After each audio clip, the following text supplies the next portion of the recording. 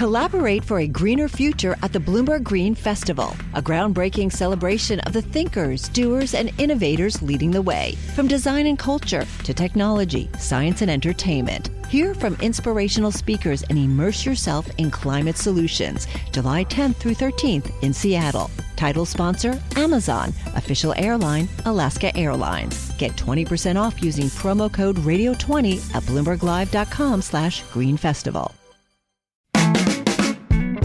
This is Masters in Business with Barry Ritholtz on Bloomberg Radio.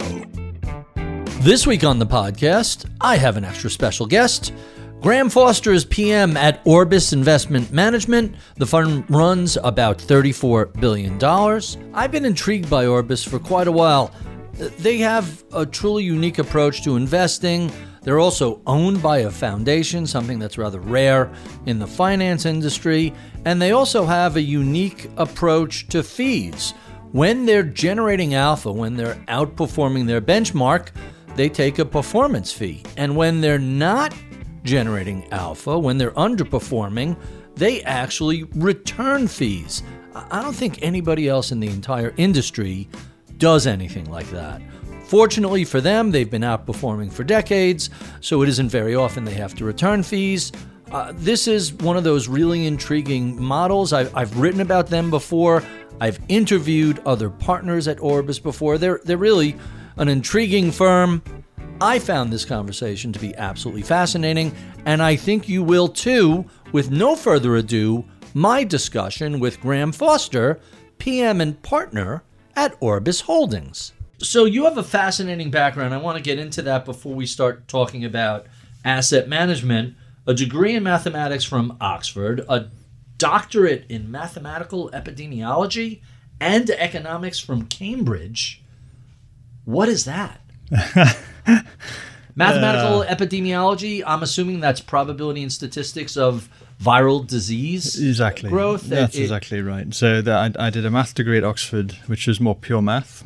And then I was looking for something more applied. Mm-hmm. Pure math can be very theoretical and detached from the real world. And it's getting worse. It gets further and further away the deeper you go. And so I wanted to move into something useful. And mathematical epidemiology is the study of disease spread through modeling.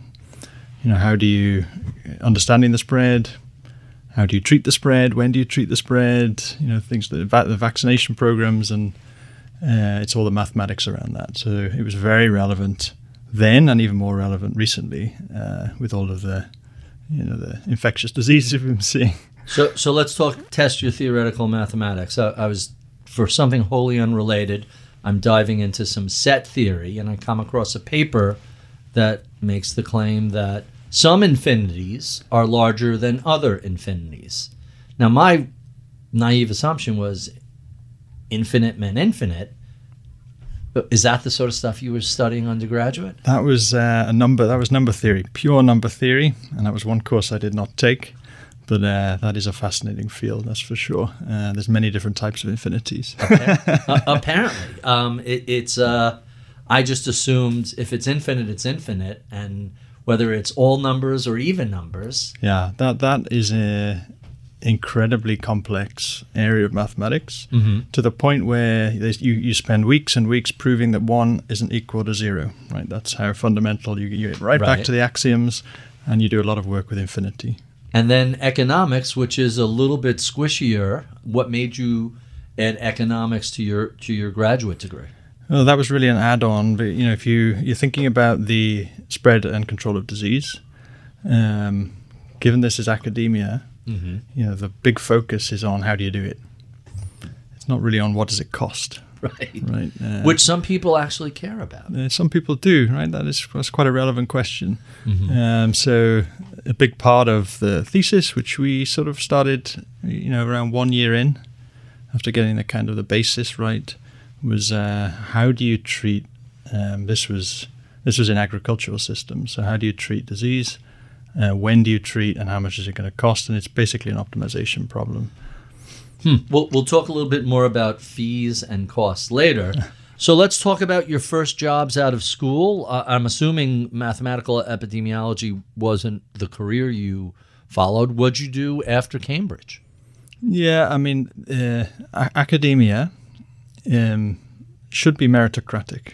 Should be, right? It's a little more political than that. It's very, very political. And, the deeper you go within a field, the less the people who are funding the research understand about the research.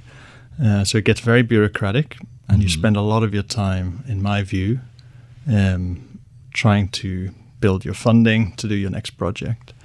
And so, one reason for looking for an exit, if you like, from academia, which has its positive elements, right? Academia, you get the feeling, the fulfillment of doing something that's, good for the world, in theory. Theoretically. Right.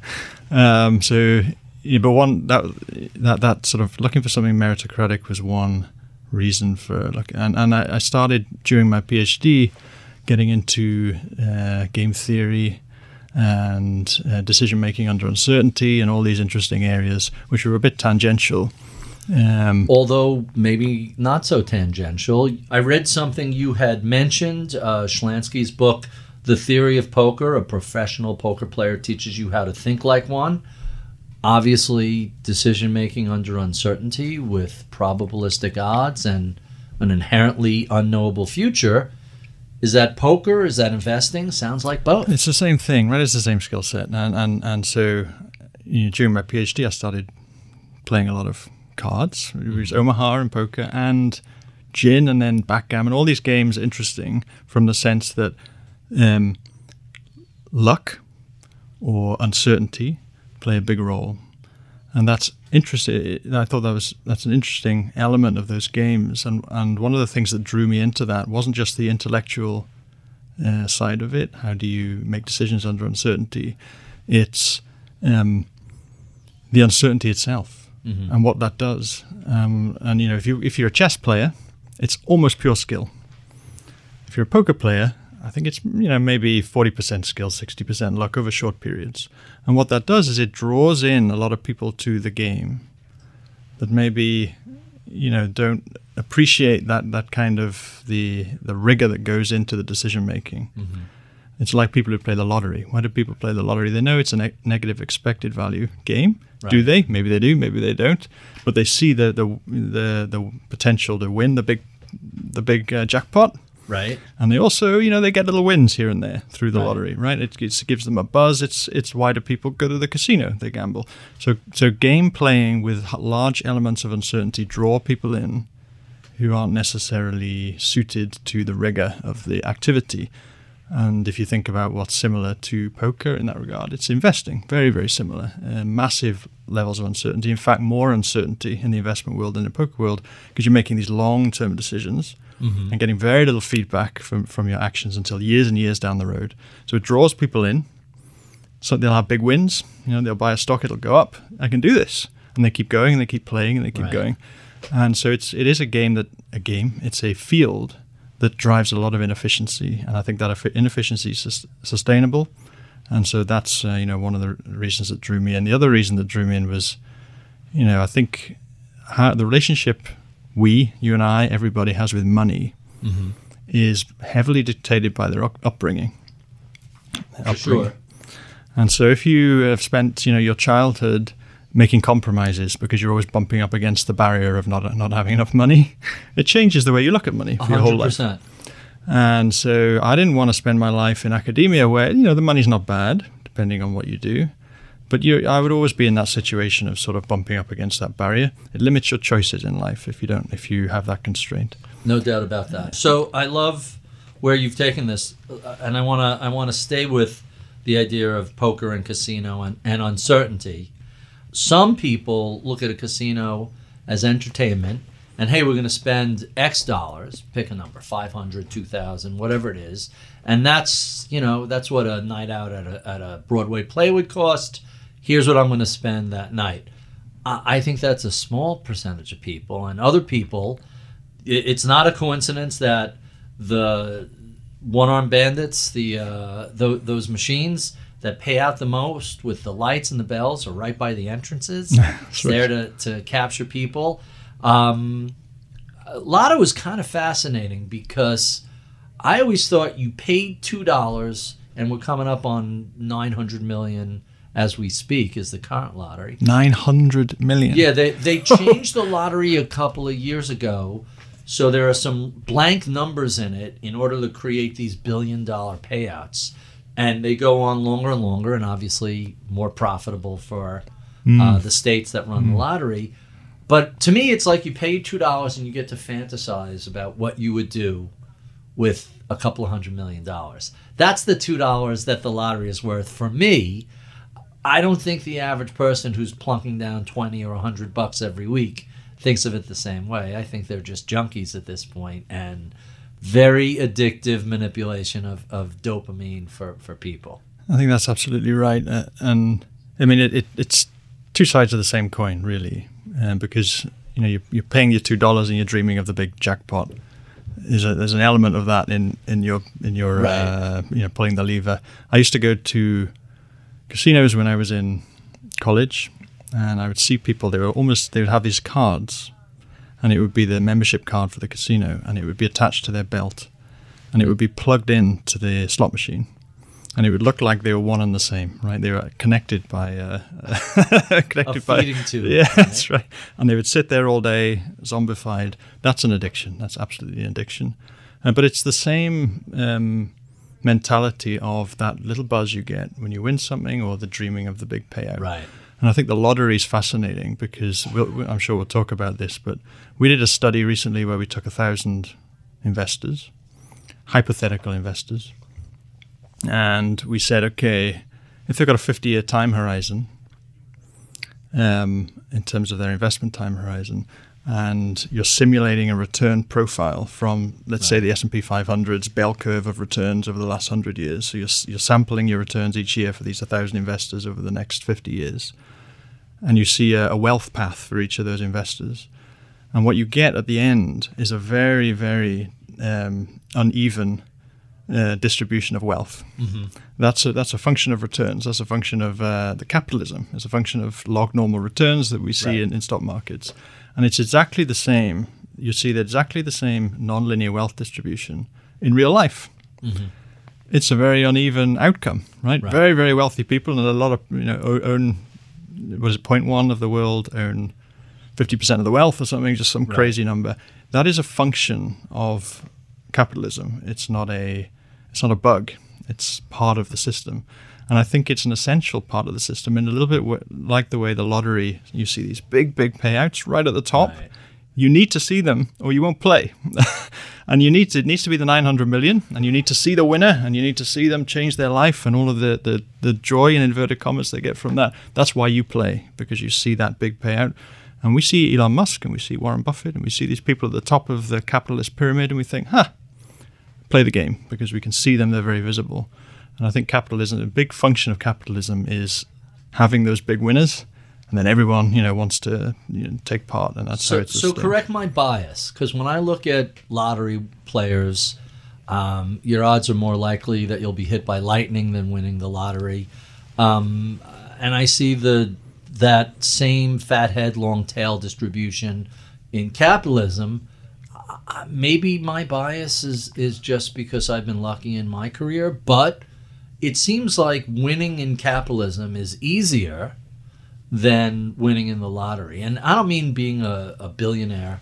Run down the list. Musk, Gates, Arnott, go through all the people, LVMH, Bernard, go down everybody who's a billionaire. That's a little bit of marketing for capitalism, but go to school, do well in a profession, you can have a fairly comfortable life without a whole lot of risk, assuming you have just a modicum of skills and diligence. 100%. So on the lottery side, it's pure randomness, okay? And it's a negative EV game, right? Every time you play, you lose a bit of money in probability space. Right. If you're playing cards, you're playing poker, there's more skill, and if you're very good at it, you can eke out positive EV outcome and grow your wealth in a very lumpy fashion. In capitalism, it's the same, right? There's a lot of skill, There's a lot of luck, and if you work hard and you do everything you could possibly do, you probably climb the ladder, and you can push yourself a little bit to the right in that distribution of wealth over time. Second quartile is not unattainable. Absolutely not. No, that's right. But I mean, and it's the pie grows as well. The more people work, the more productive they are. Is the other element to it. Really quite interesting.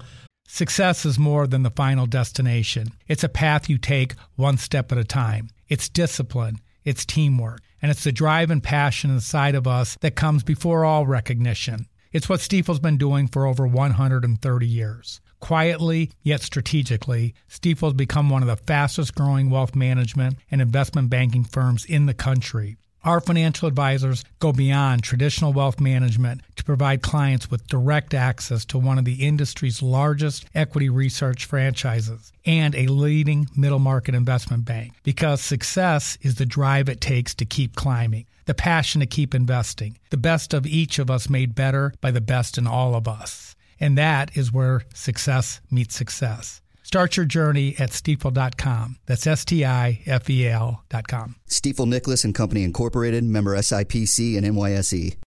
Collaborate for a greener future at the Bloomberg Green Festival, a groundbreaking celebration of the thinkers, doers, and innovators leading the way. From design and culture to technology, science, and entertainment. Hear from inspirational speakers and immerse yourself in climate solutions. July 10th through 13th in Seattle. Title sponsor, Amazon. Official airline, Alaska Airlines. Get 20% off using promo code radio20 at bloomberglive.com/Green Festival.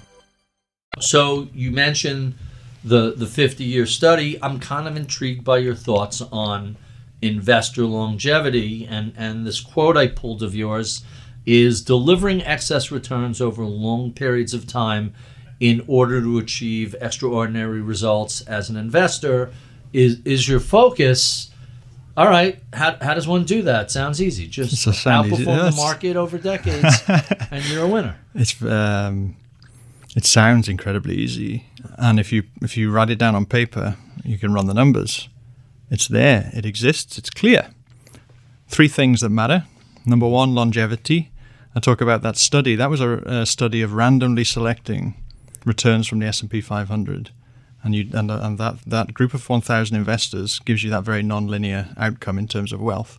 Mm-hmm. What that tells you is if you change your inputs, a little bit like you said around if you work hard, etc., you can push yourself a little bit to the right on that wealth distribution. If you do that, because it's non-linear, you can get big improvements in your end wealth, massive improvements.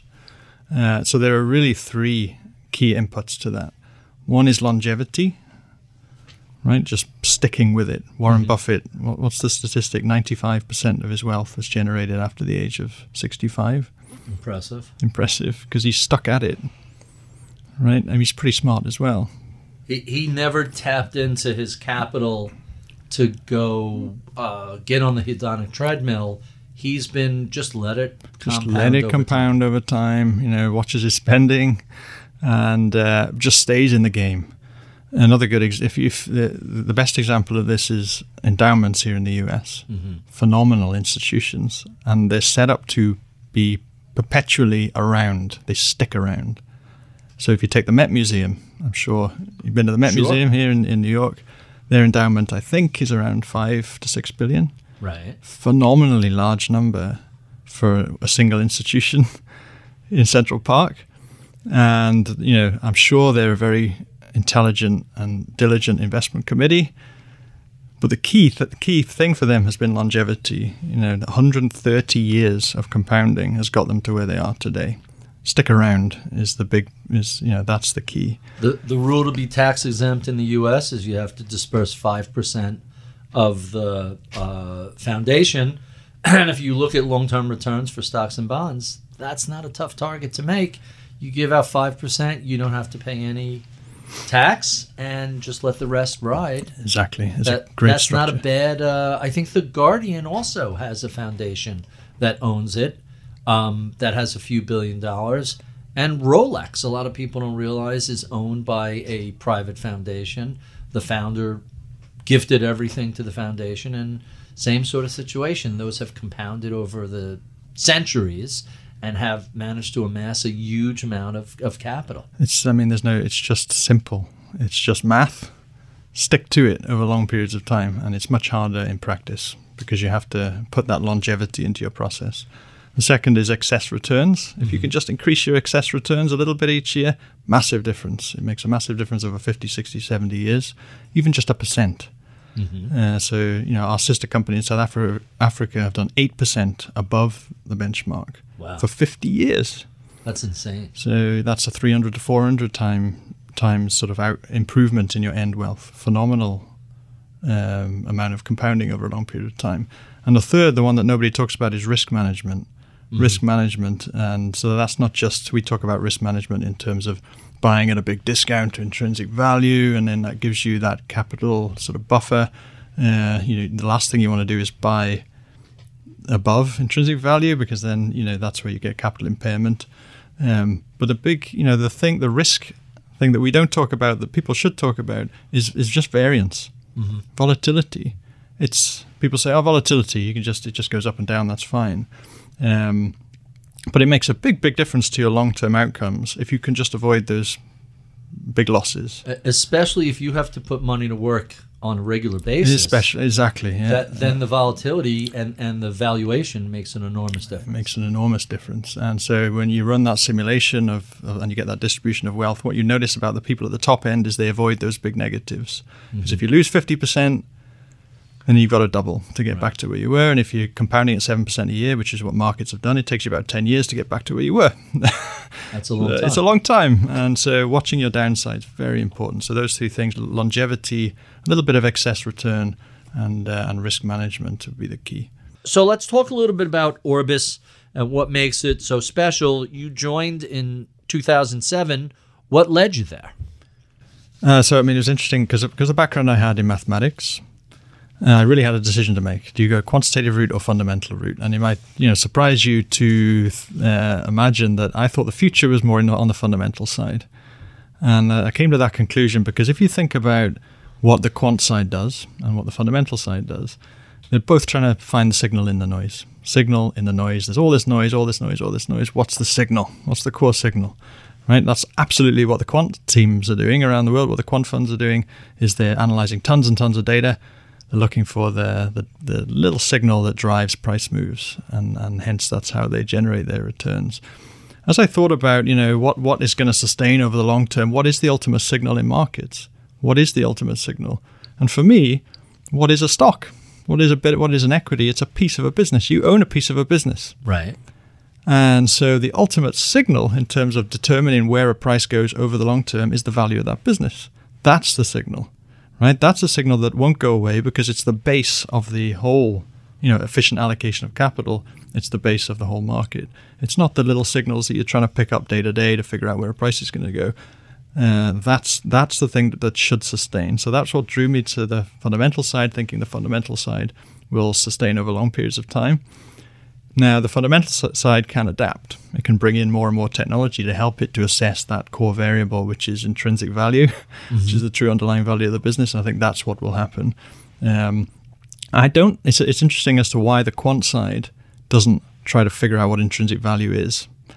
And I think the problem with it is the prices move much, much faster than the intrinsic value of the business. In order to figure out what the value of the business is, you have to see it evolve. You have to see its cash flow come through over years and years and years and years. Getting the data on a quarterly basis. Exactly. And if you're in a quant fund and your clients say, you've underperformed for the last 3 quarters and I don't quite understand the black box, how do you drive that alignment between the client and the business? And so you need shorter term returns. You need less volatility so that you can't sustain that. So I think that's why the quant side doesn't focus on that fundamental side too. So that's, why did I choose Orbis is because when I looked at Orbis, when I looked at their sister company, Allan Gray, which goes back to 1973, they'd sustained this very long period of excess performance, 6, 7, 8% excess return over the market over very long periods of time. And they'd done that, at Allan Gray, they'd done it for 34, 35 years. At Orbis, they'd done it for sort of 16, 17 years when I joined. And very few companies can sustain performance over that length of time with it being a pure fluke. Right. So isn't that so the fascinating part was what drove that, and that's what drew me in. And when I went to interview at Orbis versus other firms, they're just so different in the way that they interviewed. It wasn't they were trying to pull out not just IQ. I got a ton of IQ questions, right? You go to interviews, it's like, can you answer this puzzle? Tell me about this mathematical thing. It's all IQ. But investing is, 20% IQ. IQ is table stakes. It's table, absolutely. Right? It's a lot more than just much raw more than intelligence. And you look at what did Warren Buffett say, you give away IQ points so you can get some of these other things, because the other things are even more important. You think about two people can look at the same data and come to very different conclusions. And that's rationality, that's judgment. How do you assess judgment? That's a different thing to IQ. That's, unbiased assessment of data is a different thing. Right. So that's your decision making, and that's how we try to pull that out at interviews. What about emotional intelligence? The biggest returns you can make are at the most extreme points in markets. It's like sitting down at a poker table. There's one hand a night that really matters. You need to make the right decision in that hand, and that dictates whether you go home happy or you go home sad. And it's exactly the same in markets, and you need a very level, unemotional, way of going about things, and to be able to make good decisions at those extreme moments is absolutely critical. Those three variables: IQ, RQ, EQ, intelligence, rationality, and emotional intelligence. And so that's what Orbis was trying to draw out. You can't draw it out at interview, so that's where you have the systems we have in place to assess people over time, what they're good at, what they're not good at. But that's really what drew me to the firm. Really, really quite intriguing. So your fee structure is very different. When you outperform the market, you take a performance fee based on that outperformance above beta. What happens when you underperform the market? We refund the fee. So what happens is, let's say you outperform by 5% in the first 6 months of the year. That fee on the performance that we generate for our clients, a proportion of that outperformance goes into a bucket or an escrow account, if you like. And then if we subsequently underperform by 5%, let's say, over the next 6 months, so you're flat on the year, the client shouldn't have paid a fee. Right. And that is the case. So we refund the fee back from the bucket. It goes back to the client. And this isn't a theoretical construct. This is literally the cash is pulled aside, held in escrow on the client's behalf. And you guys have been doing this just about 20 years. Just about 20 years, yeah. So it leads to much stronger alignment with the client, has a lot of positive outcomes. Number one is it reduces the volatility a bit. We talked about the importance of risk management and volatility. When we're underperforming, we're refunding the fees. That reduces the volatility to an extent. It also aligns clients and improves client behavior, because one of the key things, another problem with the industry is it's all very well saying you can outperform the market, but what you have to be able to do is outperform on a dollar-weighted basis. So that's a combination of you doing good things and generating returns, but also the client acting in a way that's not pro-cyclical, i.e. not investing more money after good performance and pulling out after bad performance. And it's chronic in the industry to see the dollar-weighted return for clients be much below the actual return of the funds that they invested. There was a Wall Street Journal article a couple of years ago about John Paulson, whose fund had just crushed it during the financial crisis. They were short mortgages, they were short derivatives. They put up outrageous returns when they were a relatively small fund. And then all this cash flows in, and now they're running $40 billion, buying gold. And not only are they not outperforming, they're pretty substantially underperforming, assuming I'm remembering this article right. It might not even been it might have been Barron's. I don't remember where I read it. But the net take was exactly what you're saying. On a dollar-weighted average, net, his fund was a money loser over its career, even though it put astonishing numbers up in the beginning of its life when it was, $1 billion or $2 billion, not 20, 30, 40. I apologize if I'm getting the precise source wrong, but it was a pretty substantial. Yeah, that's a very common story. Really? Really common. And it's. How do we avoid that? How do we avoid that? You build alignment into everything you do. You try to build alignment. So you're trying to find clients that really understand you, number one, so that they know the type of volatility that they're going to get. They're not going to make, when we get to those inevitable tough periods, they understand that, they recognize it, and we're always communicating with them to sort of help them through those periods. And the second is the fees. if you're refunding fees to clients in those periods of tough performance, that really does align you. They say, okay, you're suffering, we're suffering, that's okay. Everyone's suffering. And you get a much stronger result in terms of clients sticking with you through those cycles.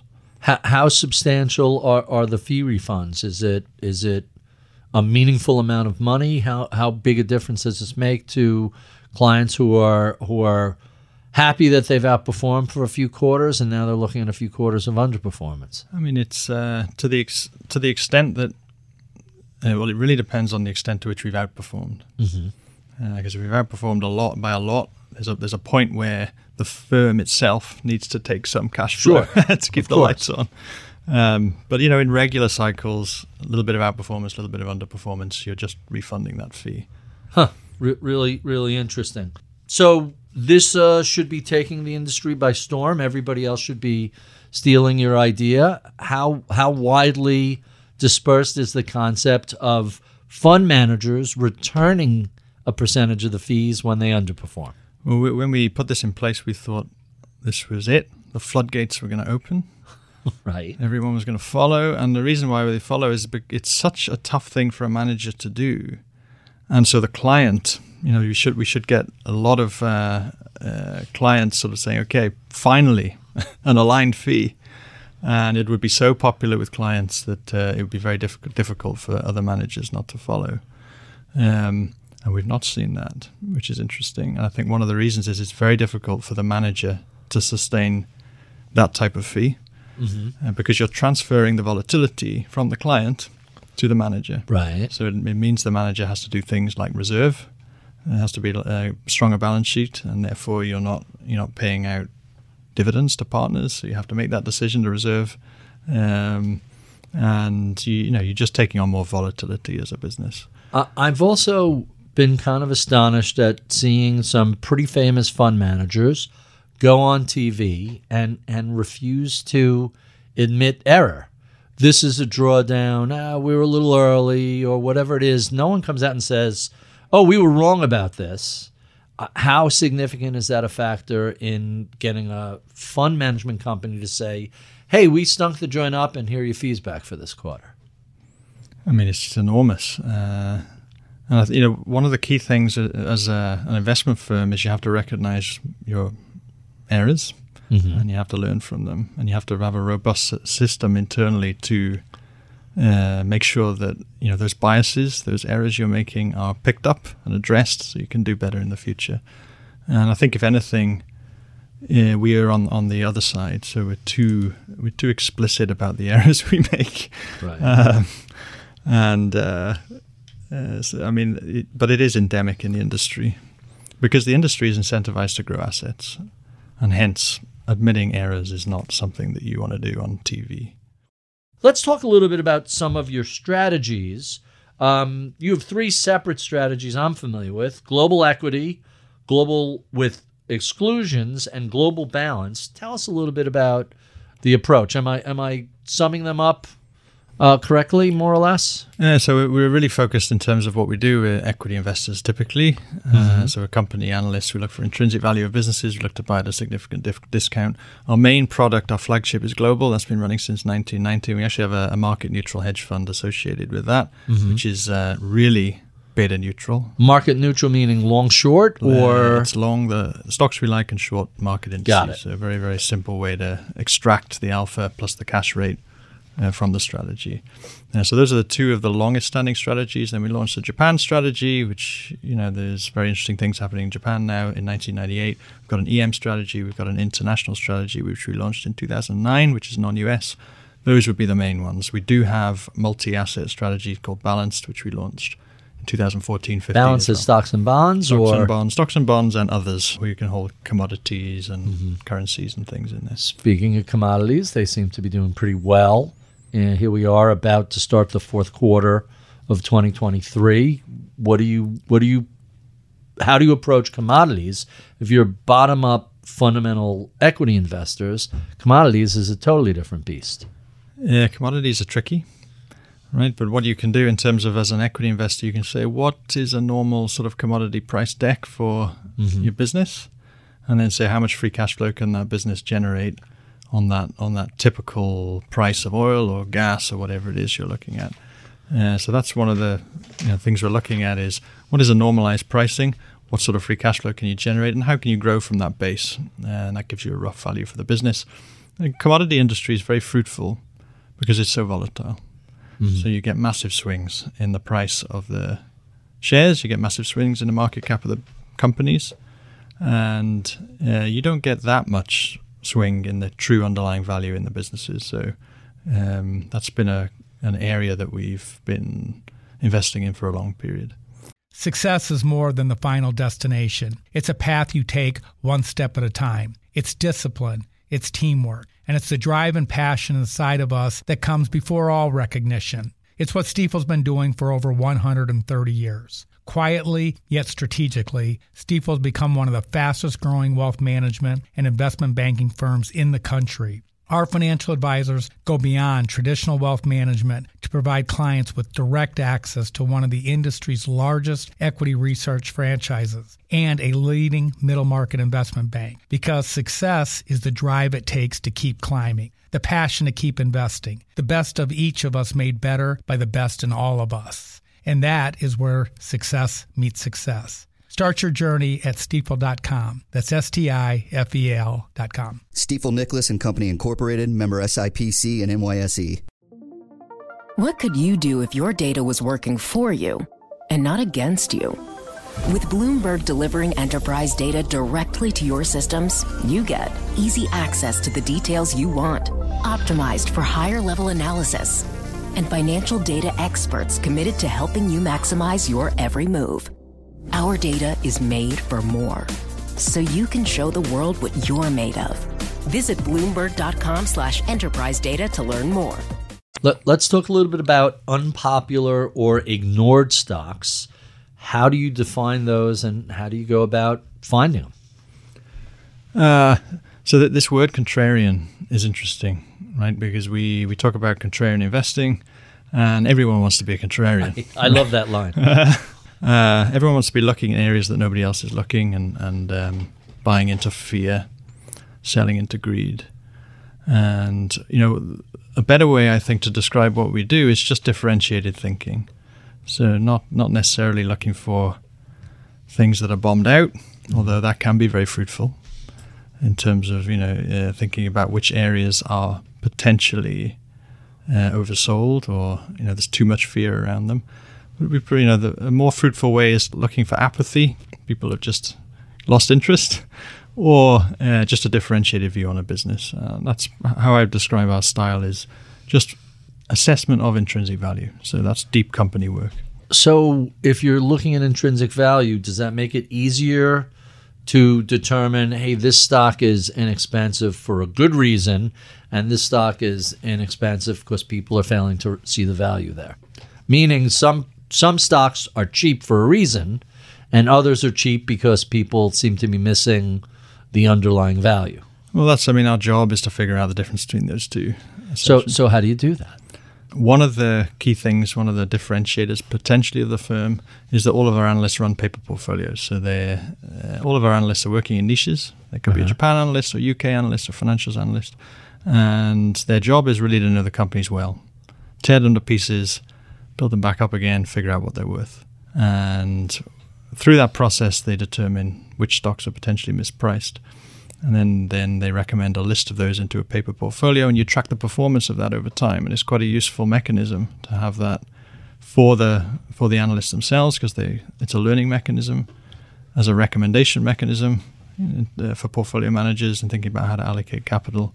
And what we find over time is, the top 3 or 4 ideas coming from key analysts who are really deep in the weeds generate a lot of outperformance. And that's the key. It's just being close to your business, really tearing it to pieces, understanding what it's worth, and buying at a good price.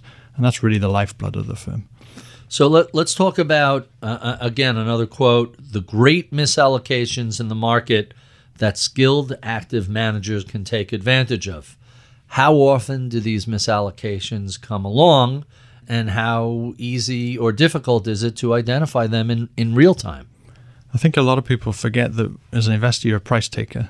You're just waiting. Right. for prices to give you the opportunity to buy at a discount to the true worth of the business.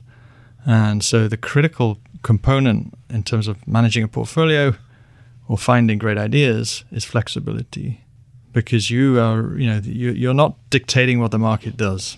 You're just waiting. So having the ability for capital to move to the most dislocated ideas is absolutely essential. So if you go back and look at the history of our funds, sometimes we're very, very heavily invested in one country. Sometimes we have zero. That's exactly how it should be, because inefficiencies aren't static. They move. Right. And they evolve. Yeah.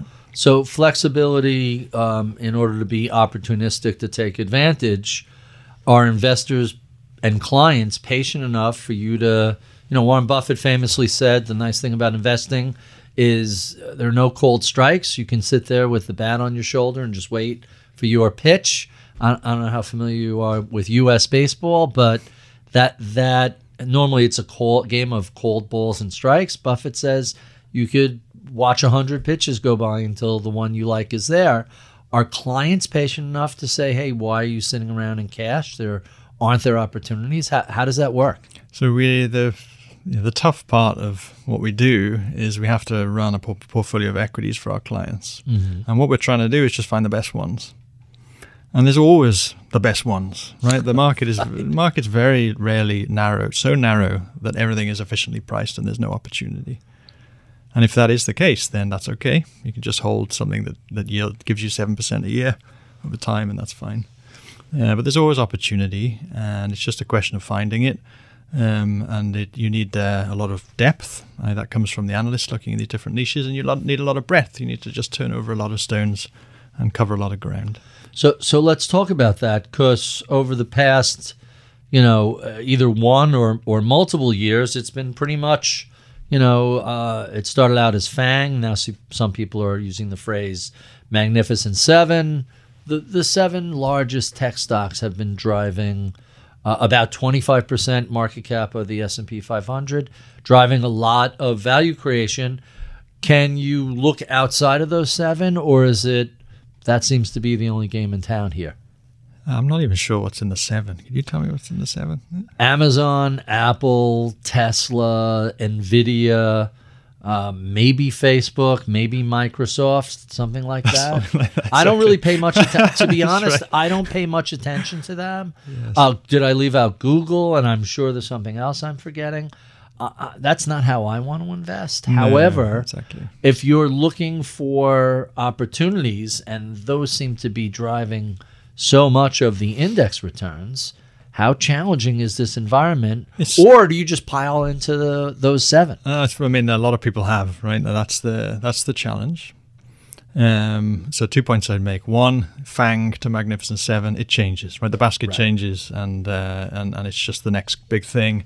2 or 3 years ago it was NFTs and all this sort of stuff, and now it's AI and large language models. And there's always something comes up, bust, and then it sort of emerges from the ashes. And they're all relevant new technologies, but you just don't want to get caught up too much in the hype. You forgot the metaverse. Between NFTs and AI was the metaverse. Exactly. And I know that created a lot of value, right? Yeah, that's right. Well, I'll give it time. Who knows? So there's 3,500 investable stocks or more in the world for us. We treat them on a unit basis, right? In any one of those 3,500 stocks, you could see a big mispricing. And so the chances that we end up in the biggest 7 stocks in the world are quite slim on that basis, because what's the chance you're going to have the most inefficiency in the biggest 7 stocks? Those are probably the most efficient stocks. Probably the most efficient. Now, the problem, as you say, you have to deal with is if they go through a long period of performing very well, then you have to stack up against that. Right. And that's the issue we've had in terms of, if we look at the world on an equally weighted basis, we've added a lot of value for clients over the last 10 years. If we look versus a cap weighted basis, it's been much harder. Either because we missed those opportunities, they were fundamentally mispriced and we missed them, and I think there's a little bit of that in there, or they just did well, right? Their randomness and they had a few hits, also, or the valuation went up, right, to fairly extreme levels. So one of a combination of those 3 things have happened over periods of time. The last 5 years have been a good example of that. The late 90s a good example of that. You go back to the late 60s, you saw exactly the same dynamic. So you go through these periods, and you just have to be patient. As long as you're generating a good absolute return for your clients, I think our clients are happy and they recognize you go through these big cycles.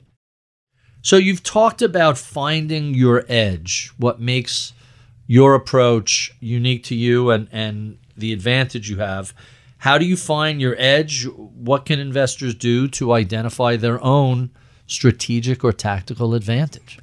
So, I mean, edge is a tricky one, right? And everyone tries to define their edge. Mm-hmm. Everyone's trying to look for their edge. And I think if it was so simple as to say, hey, do this and then you've got an edge, then everyone would do it and it wouldn't be an edge. So it has to be a number of things and you have to balance, across a number of different variables. I would point to a few things. One, we talked about how, and this links to the second part of the question, how does an everyday investor develop an edge and how should they think about investing? It's those three things. It's the three key variables. Number one, longevity, and that really comes down to ownership structure. The really tough part of this business is succession. Mm-hmm. You build an asset manager, you build Bloomberg, you build any organization. How do you handle succession? And in asset managers, it's really difficult because you usually have a founder. Founder builds the business up if they're successful. Then what? Next generation comes Next generation, but how do they take the ownership from the founder? Do they have to borrow money to buy him out? Right. Him or her out? Do they need to go public? Sell to, and then that leads to other private dysfunctions. Equity. There's a lot of different ways, but very few of them are sustainable, perpetual solutions. Because you're gonna, if you're selling to the next people, they have the same problem, etc., etc. So the one thing you need to build into your organization is longevity. And so that's one thing we've done through the ownership, through the charitable foundation, which owns the business into perpetuity, giving you that stability and enabling the business to embed that long-term philosophy. Also, I mentioned Orbis's fee structure is unique. Having an investment manager owned by a charitable foundation, fairly unique. I don't know many other companies that operate. The closest thing is Vanguard is a mutual, theoretically owned by their shareholders, but this is even more specific. This foundation owns the asset manager in perpetuity. Exactly, yeah, and it's mutually beneficial. One, you get that very long-term time horizon from an owner, very stable, which is essential when you're making long-term investment decisions. Two, the foundation gets the cash flow from the business to a degree to facilitate its philanthropic work. So you get that nice symbiotic relationship, and the incentive of the foundation is to make sure that underlying investment business is healthy and sustains over very long periods of time. So it's very much embedded in that, the trustees of the foundation, that we need healthy underlying investment businesses because that's what drives the dividends, that drives the philanthropic activity over time. So long-term ownership is key. The other is excess returns. I talked about the paper portfolio system is quite unique to what we do. Every analyst having that ability to express themselves from very early on in their career and learn. And we can learn about them and all their foibles and all their biases over time, which is quite a big deal because then you get to sort of draw out what is a person's superpower, how can they contribute in the best way to the firm. Okay, so that would be on the return side. And then on the risk side, the fees really help with that, as we talked about, because they make the return series for the end client smoother, right? And having less variance of return is important. One of those three critical variables. The fourth one, of course, is client alpha or dollar-weighted alpha, right. And that's alignment as well. The fees help with that. So let's talk about what's going on in the world. We've been deep into this rate rising environment and this inflationary environment. How does that affect your ability to do your job? What do you need to do to adjust when the era of low rates and free capital suddenly goes away? Well, I mean, that's the key. You just hit on it. It's been free capital. And so we've seen a giant capital misallocation on the basis of rates being too low, long yields being too low. And there's been a raging debate, even in that period, are rates too low? Aren't we in an inherently deflationary environment? Right? Aren't we demographics and technology and et cetera, et cetera, et cetera? Just because we're in a deflationary environment doesn't mean that rates have to be on an emergency footing on zero.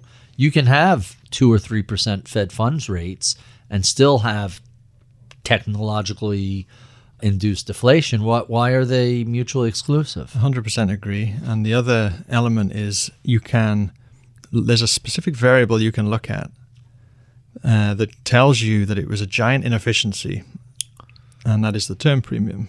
Right. Which is now getting into the media a bit more. You're seeing more and more about the term premium. So the term premium is embedded in the long bond.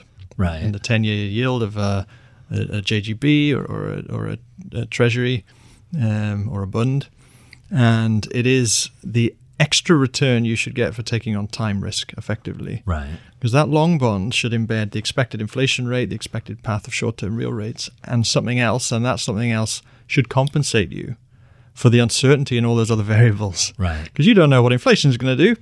You don't know what real rates are going to do. So you need an extra bit of compensation. And that's backed out. It's like a risk premium, like an equity risk premium. You can back that out. And that term premium has been negative. Never before in history of tracking this variable has that gone negative. In the 60s, it was very low. In the 90s, it was very low. It's gone negative over the last 5 years. Absolutely incredible. And that tells you there's a huge mispricing in duration, a huge mispricing on the long end of the curve. So meaning, are you saying the long end of the curve is now attractive and cheap? I would no. You're saying the opposite. I'm saying the opposite. And the reason is because that term premium has been very negative over the last 5 years and still isn't positive. It's risen from very, very negative levels, but it's still not positive. That has to be, in my opinion, positive. People disagree on this point. It has to be positive because it has to compensate you for taking time risk. That's the real time risk, is the term premium. And I think it's fascinating. If you go back to the 60s and you look at when it was very low, through the late 60s, and you go back to the late 90s, also very low, you see exactly the same dynamic that we've seen over the last 5 years. That is, all the long duration stuff goes up. Up. In the early 70s, you had the Nifty 50. Right. In the late 90s, you had the tech mania. Right. And then we've had all sorts of, a bubble to an extreme proportions, especially on the long duration end. So that's led to this huge dislocation within asset markets, where the long duration businesses have been trading at extraordinary multiples. And the short duration businesses, which are typically the very cash flow generative, low growth ones, right, have been extremely depressed. And you could see that dynamic in the late 60s, you see it in the 90s, and it led to a very interesting thing, which was the companies whose share prices were very low stopped investing. Like the energy companies in the late 60s and the late 90s, they just stopped. They reduced capex enormously because the share prices were telling them, don't go out and grow. Just pay out your cash flow to us because we're not giving you any kind of rating. Right. And it was the opposite for the high growth businesses. Those very high ratings were saying, okay, go and raise more capital. Your cost of capital is very low. Go and grow. So we've had this distortion caused by free capital and low rates. Where is the biggest misallocation in allocations? A year ago, summer of 2022, we saw people piling into private credit and private debt and private equity. It felt like a crowded trade, a little bubblicious, and a year later, nothing's blown up, but clearly not as attractive of a sector as it was. How does this impact public equities? So what we've seen is the top of that dynamic has happened. So in 2021 was the equivalent of March 2000. Right, and the top of the dot-coms. .com and the early 70s, the top of the Nifty 50. I think so. We've passed that point. So we're just in a gradual corrective process. We've seen it before. We saw it through the 70s. We saw it through the 2000s. And we're just in that moment. And if you look at that gap between the valuations in the long and short duration end, it's closed. But it's not closed by very much. I think, listen to Cliff Asness, AQR, he's saying, okay, it was at the 99th percentile, now it's at the 70th or the 85th or some such, right? We measure. So cheaper, but not outright cheap. This is the relative attractiveness of the shorter end, the shorter duration end of the equity space. So this is more like the real economy, slow growth businesses. They are, on a relative basis, cheap. Very, very cheap versus where they had normally, not cheap versus 2021. That was the most extreme point. So that leaves us sort of in a place where I think you just see this dynamic continuing to play out. I would be concerned about duration still. Now, you could buy a one-year bond and you're practically getting the same yields, but you're taking risk that, hey, maybe rates go lower if there's a recession next year.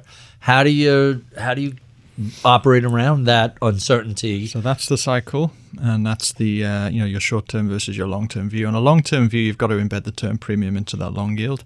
On a short-term view, if you're smart, I'm not smart enough to do this, you can sort of try to play around recessions and slowdowns and rate cuts, and you might make a bit of money on the duration end like that. But I still see that as the big dislocation within the equity market. So let's talk about equities.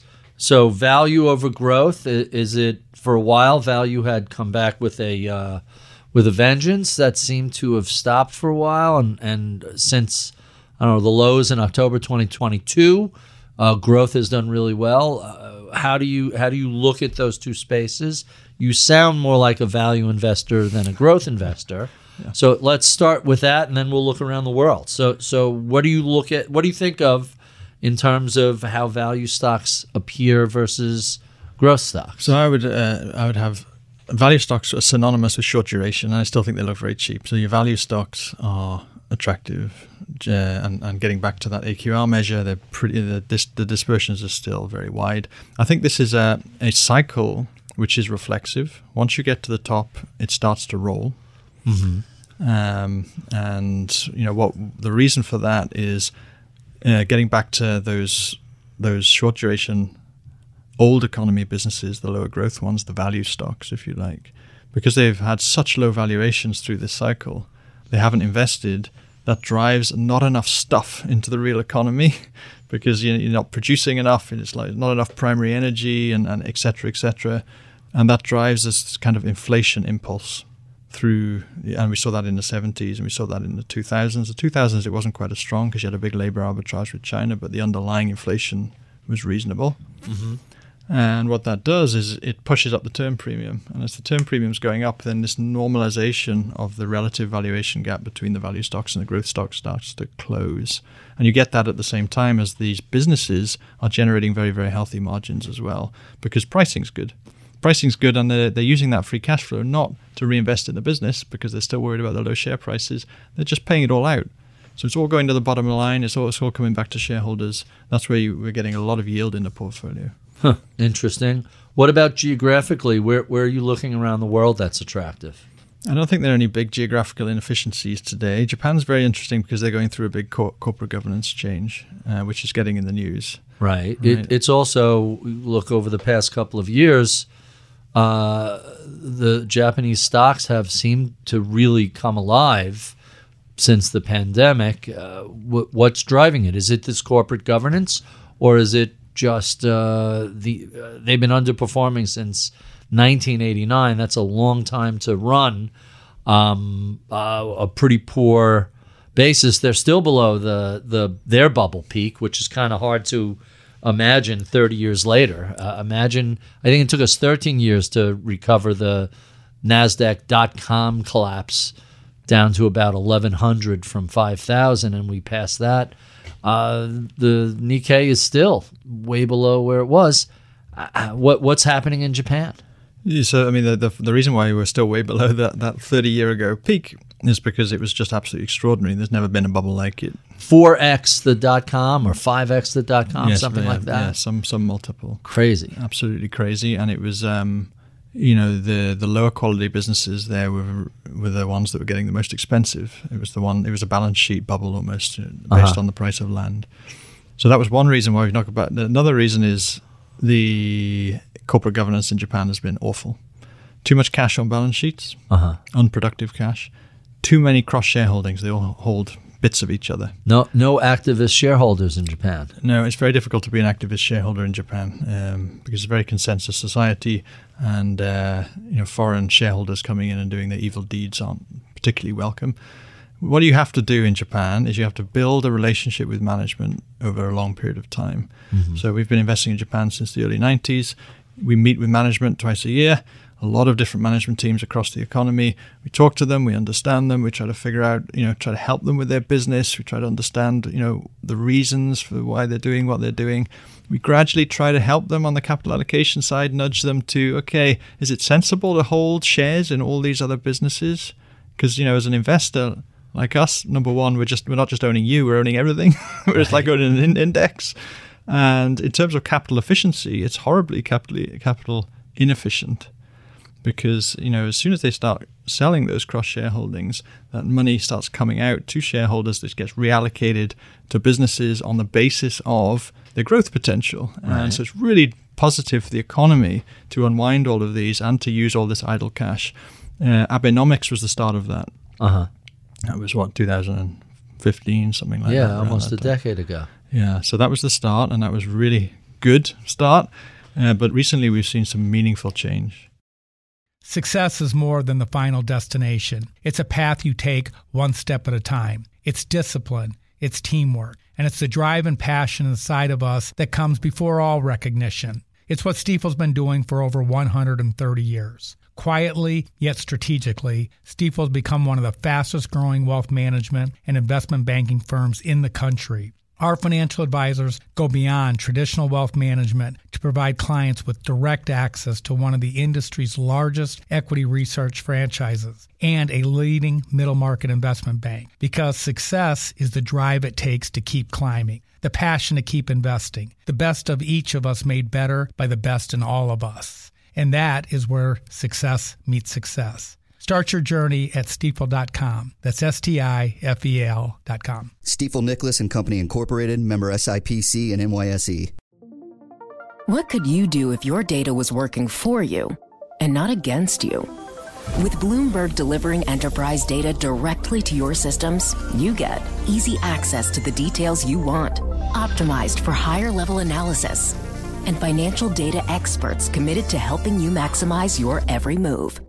Our data is made for more, so you can show the world what you're made of. Visit Bloomberg.com/enterprise data to learn more. So let's stay with Japan a little bit. When you look at activists in the U.S., you have companies like Apple doing dividends and share buybacks, even Berkshire Hathaway doing a share buyback. I kind of always felt that it wasn't so much the activists that drove those as the threat of an activist. That's missing in Japan. Other than Abenomics, would this have happened? Or would they just have continued to all cross-own each other and very unproductively sit with these assets on the balance sheet? I don't think this is activist-driven. I don't think it's the threat of activists or the presence of activists that are driving this change. I think it's very internal. In Japan? And it had to be internal. It had to come from the institutions within Japan. This is a generational change, isn't it? I think so, yeah. You're seeing people at the Tokyo Stock Exchange have come out and told businesses that they really need to trade above book value. Why do you trade below book value? It's extraordinary. That implies that the market thinks you don't create any value as a firm. You're creating negative value. Creating negative value, right? Exactly. The replacement value. What is that? Q. The replacement value of the company is less than what they're actually trading at. That seems sort of absolutely extraordinary, and some of these book values are understated. So it's remarkable, the valuation. So it's coming from the internal pressure. It's coming from the regulator. It's coming from the government. It's coming from the Tokyo Stock Exchange. And when that starts to bite for one or two companies, you start to see it proliferate, because business in Japan is all about not sticking out too much. It's about consensus. It's about doing the right thing, societally as well as for your business. Right. And so once you start seeing it start to roll, then it snowballs. And I think we're just at the front end of that now. How long will that take to play out? Is this a decade? I think it's a decade. Yeah, it's a decade, because it takes a long time to unwind cross shareholdings. It takes a long time to, move the narrative and for that to continue to go. But what we've seen is, because we've been meeting with these management teams for decades now, we can kind of benchmark it. What does the change look like now versus 5 years ago, which is 5 years? Because it's been gradually improving over time. This is a step change. This is when we go and meet with management teams now, it's a meaningfully different conversation. It's a different tone. Now, the activists are jumping in there. Mm-hmm. I don't think that's particularly helpful, because it's happening by itself. Right. And if you're coming as an activist, waving your flag, going in the newspaper, you almost sort of you risk this delicate situation, right. Breaking what is quite a nice trend. How significant is the currency offset with, yen versus the dollar has been a tough trade. How important is a currency hedge on a Japanese investment if you're not a local in Japan? So the currency hedge is very helpful. So you look, we own a business called Impex, which is one of the biggest energy companies in Japan. They're now paying out much more of their earnings than they used to. So that's nice. You've got a 4% dividend yield and a 5% buyback yield. So it's a 9% total yield in yen. And they're still paying out about half the amount that a Shell or BP does. So Impex, yeah. So it stands for International Petroleum Exploration or something like Impex. Mm-hmm. It's been around for a long time. And they're mostly LNG. And they have these big LNG fields off the coast of Australia, supplying all of Asia with liquefied natural gas. Huh. So what's interesting there is you get that 9% yield, but it's in yen. If you hedge to dollars, of course, because you've got that big interest rate spread today, right? That 9 goes to 13. Wow. And so that's cash yield, real cash yield. Now, there's some, nuance there in the sense it's kind of a dollar business as well. So if changes in the yen will impact the underlying business. But that is a good, solid yield that you're getting in your hand. What's the return of markets been over the long term? 7%. Right. And that 7% has come from growth and yield. A little bit of yield, a little bit of growth. That's where your return comes from. If you can get a 13% pure cash yield with an inflation protected, which is inflation protected, is real. Because of the price of natural gas will rise and fall with inflation. Exactly. That is phenomenal, right? So why, that's where it comes back to AI. Do you need to make a decision on NVIDIA's future here at this valuation, or can you go out there and find these types of opportunities? So the risk, of course, is the Magnificent Seven keep rising and the market does 20 and you're doing 13. But a 13 is a great return. It's a great rate return. Sounds like a lower risk sort of trade, even if it's not matching what the biggest AI funds are doing. What about the rest of the world? Let's talk a little bit about emerging markets. What's appealing there? Emerging markets are dominated by China. That's the problem you have as an emerging market investor. There are actually specific indexes and funds that are EM ex-China, just the way there are developed world ex-US. So if you don't want to be, the US dominates developed world, China dominates the EM. Arguably, are they even really still an EM? That's a whole nother discussion. But outside of China, well, let's start with China. Is China investable or are they attractive? China's investable, I think. And it's a question of risk premium. What risk premium do you get for investing in China? The big issue you have is think about Alibaba today. It's come down a long way. Looks quite interesting. It looks very cheap on a standalone basis. If it traded in the US, I think everyone would be all over it at this valuation. The problem is, if you think about, if you had a spare 200 billion lying around, okay, would you go and spend that on buying the business outright as a long-term investment, buying Alibaba for the next 30 years? And as a long-term investor, you have to think that way because you're buying a piece of a business. Right. That's that's how you have to think. And so when I think about it in those terms, it's okay. You need to be aligned with the overall system. And that's the problem you have when investing in China. It's just that there's a lot of uncertainty around, as we know, the geopolitics and the friction in terms of the different ideologies of the US. mean, their CEO disappeared for 8-9 months because he seemed to have gotten into a little bit of a disagreement with Xi. And to me, I don't know how you put capital at risk in a country where the government can say, we're not happy with your operations, and so we're going to throttle you for the next 4 quarters, and then we'll see how you behave after. I agree. Yeah, you have to be very, very careful. If you're looking broadly at emerging markets, Korea is very interesting. Obviously sits right next to China. But if you look at Korea historically, they've often been a Japan fast follower. Think about the export markets that Japan built in the 60s and the 70s, autos, electronics. Korea really just followed that model and did it wonderfully well. And so the noises we're getting out of Korea are very similar to the noises we've been hearing out of Japan over the last 5 to 6 years. Corporate governance reform, balance sheet efficiency, capital allocation, all the things that put this big discount on Korea and put the big discount on Japan prior to the last few years exist. And so Korea is, I think, Japan a few years ago, and you've got more upside there. We've been hearing a lot of noise about India lately. Any thoughts on the subcontinent there? Another billion people waiting to move to the middle classes. What's happening there? India is a really interesting area in terms of the geopolitics, in terms of the population story, in terms of the per capita wealth growth potential, but it's also a pricey market. Those businesses are not priced cheaply, and so you pay up for the promise, and that makes it less interesting in my mind. Whereas if you go to an Indonesia, which is similarly low per capita wealth, similar growth rate, similar productivity growth, and lots of people. Lots and lots of people. You pay 5-6 times earnings for some of these businesses. You're getting sort of 10-11% dividend yields out with sort of low teen growth rates. If you go back to 2005 when I joined Orbis, the BRICS was all the rage, right? Right. BRICS was the AI of the time. BRICS.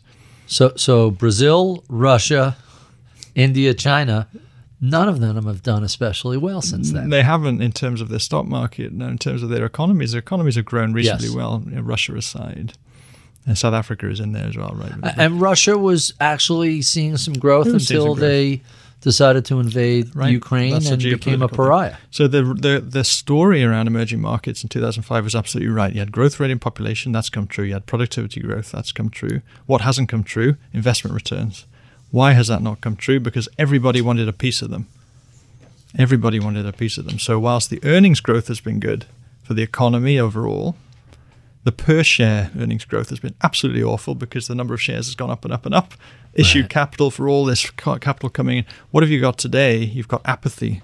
Nobody wants to invest in Indonesia, which is great on two sides. You get cheap valuation, but you also get the businesses that are in Indonesia and dominant. They don't have any capital to compete with.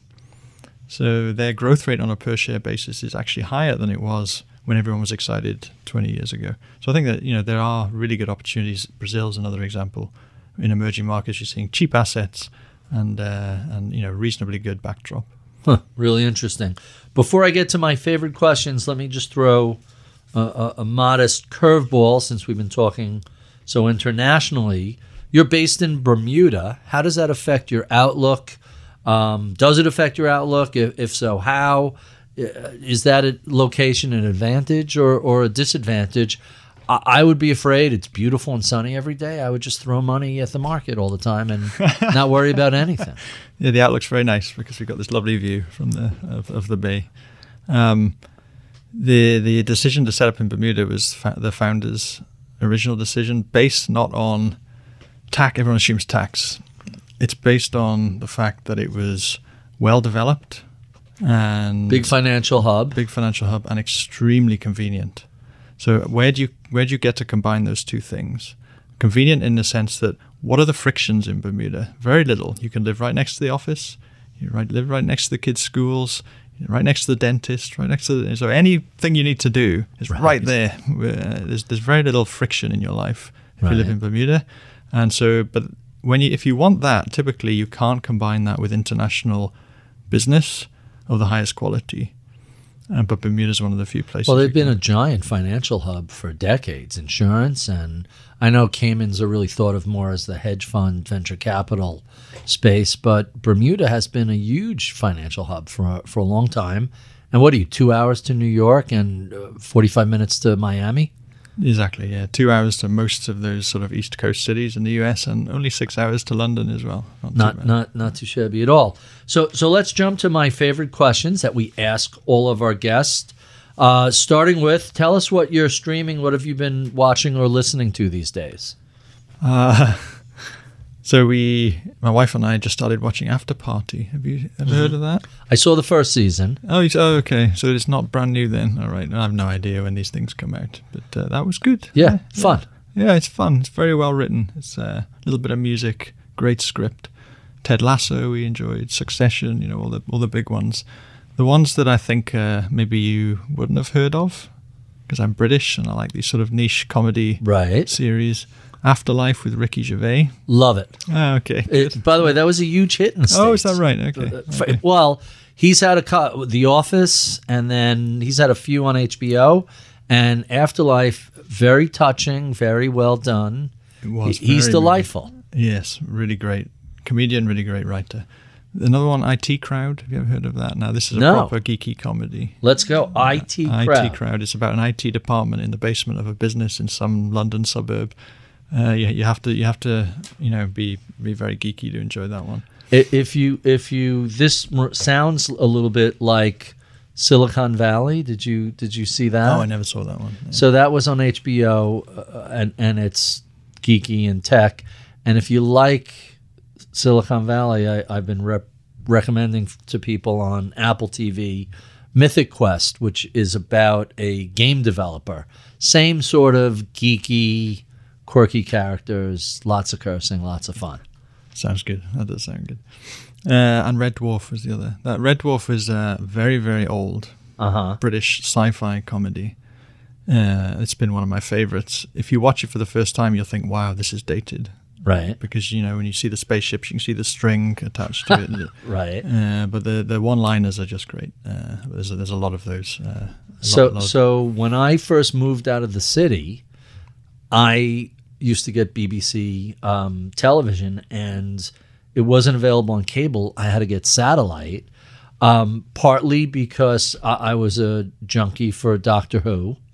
And there were a couple of other sitcoms, like Coupling was hilarious, yes, absolutely hilarious. I remember that. You watch Friends afterwards, and you realize how milquetoast it is compared to how nasty and funny and raunchy Coupling was. But Doctor Who is now going through another big set of changes. So I'm no spoilers, but I got most of the season teed up, and I'm just going to plow through it over the holidays. I didn't realize that was so popular over here. Yeah. I don't know how popular it is amongst a certain group of sci-fi geeks. It's required viewing. Okay. But it's been really interesting, and they've continued to keep it fresh and intriguing. So let's go to our second question. Tell us who your early mentors were, who helped shape your career. I struggle with this one. For knowledge, my philosophy's always been to go to people who really know about the specific thing you want to understand better. Mm-hmm. So that's papers, and it's books, and it's just finding experts. But I think the key, so I had to look up what is mentor. What is a mentor? And I think the key thing there is trusted counselor that you go to because you know they have your best interests at heart. Right. And that for me is very much close friends, family. It's my brother. It's my close colleagues. It's the Gray family, and Orbis, Adam Carr, etc. People who have your back, basically. Got it. Let's talk about some books. What are some of your favorites, and what are you reading right now? Well, I go through phases. So, I went through a long phase of factual books, learning books. So Bernstein's books, he's a financial historian against the gods. William Bernstein, yep. Oh, Peter Bernstein. Peter Bernstein, yeah, Against the Gods and Power of Gold and all those good ones. Taleb was one I picked up earlier, which is, understanding the role of chance in life. Fooled by Randomness. Yeah. Alchemy of Finance by George Soros, all the classics, Jim Rogers books. And then fun business books like Rogue Trader is such a good book, written by Nick Leeson. It brought down Barings Bank. Right. Fascinating story of how you can slip into those types of situations, right? Not starting out as somebody who in any way wants to cause harm or a bad person. You just end up taking a little bit too much risk, and then you step into some grey area, and then you step a little bit further to try to get that loss back, and it snowballs. Fascinating story. That's Rogue, and then there's a whole bunch of stuff like Bad Blood and all those sort of. Those are really fascinating. We talked earlier about the theory of poker. Did you ever read Annie Duke's Thinking in Bets? Yes, that is exactly aligned with how I think everybody should think about investing and poker. It's all about thinking about the process rather than the outcome, and that's what poker teaches you. Right. Because it drums that into you over and over and over and over again, that it's the process, not the outcome. Because the outcome is so different. Right. The outcome is semi-random. It's semi-random. Michael Mauboussin talks about the impact of luck and skill in investing in sports and business, And it turns out at a professional level, the skill, it's very counterintuitive. When the skill level is that high, sometimes a random bounce, a little bit of luck has an outside impact because everybody's playing at such a high level. Exactly. Yeah, exactly. Yeah, that's dead right. Really, really quite interesting. And our final two questions. What sort of advice would you give to a recent college grad interested in a career in investment, fund management, etc.? I find all your questions hard, but this one I found hard as well, in the sense that the more I, interact with people I work with and other people, the more you recognize that everyone is so different. Mm-hmm. Everyone has such different characters, such different traits, and advice to one person is completely useless when applied to another person. You have to tailor it so much. So the one thing I came up with, which I think is universal, is not things like follow your passion, which is powerful for some but not others. It's act with integrity. It's that old adage of trust is hard earned but easily lost, right? Mm-hmm. That's and if you act with integrity through your career, through your life, when interacting with everybody around you, then I think you can't go far wrong. And our final question, what do you know about the world of investing today you wish you knew back in the early 90s when you were first getting started? And this can't be by Apple. Well, it's not, by Apple in this universe. If we get to put you, if I put you in a time machine and send you back to 1990, yeah, that's how you don't know if it's the same exact universe. Oh, that's true. Oh, now we're into parallel universes. Get into multiple theories. That's the problem with time travel is, the butterfly effect and everything else. So not simply, by the way, if you would have bought Apple, I think from 1990 to 2004, you were flat. That's absolutely right. Which is kind of crazy. That's absolutely, and the little things that went right there that led them on this path to your parallel universe point. So, I struggle with this again. I think maybe this is a cop out. I wouldn't tell myself, if I was at a time machine, I would tell myself absolutely nothing. And I think the value's in the struggle, basically. You internalize lessons if you learn them yourself, even if it's you. It's the path, not the destination. It's exactly right. So I think I would just say, look, make the best decision you can at the time with all the information you have and have no regrets. Right. I like that. Graeme, thank you so much for being so generous with your time. We have been speaking with Graeme Forster. He is portfolio manager at Orbis Holdings. If you enjoy this conversation, well, be sure and check out any of the previous 500 or so we've done over the past 9 years. You can find those at iTunes, Spotify, YouTube, wherever you find your favorite podcasts. Sign up for my daily reading list at ritholtz.com. Follow me on Twitter at Barry_Ritholtz as I patiently await access to my actual account at Ritholtz. Follow all of the Bloomberg family of podcasts on Twitter at Podcast. I would be remiss if I did not thank the crack team that helps put these conversations together each week. My audio engineer is Rich Subnani. My director of research is Sean Russo. Atika Valbrun is our project manager. Anna Luke is my producer. I'm Barry Ritholtz. You've been listening to Masters in Business on Bloomberg Radio.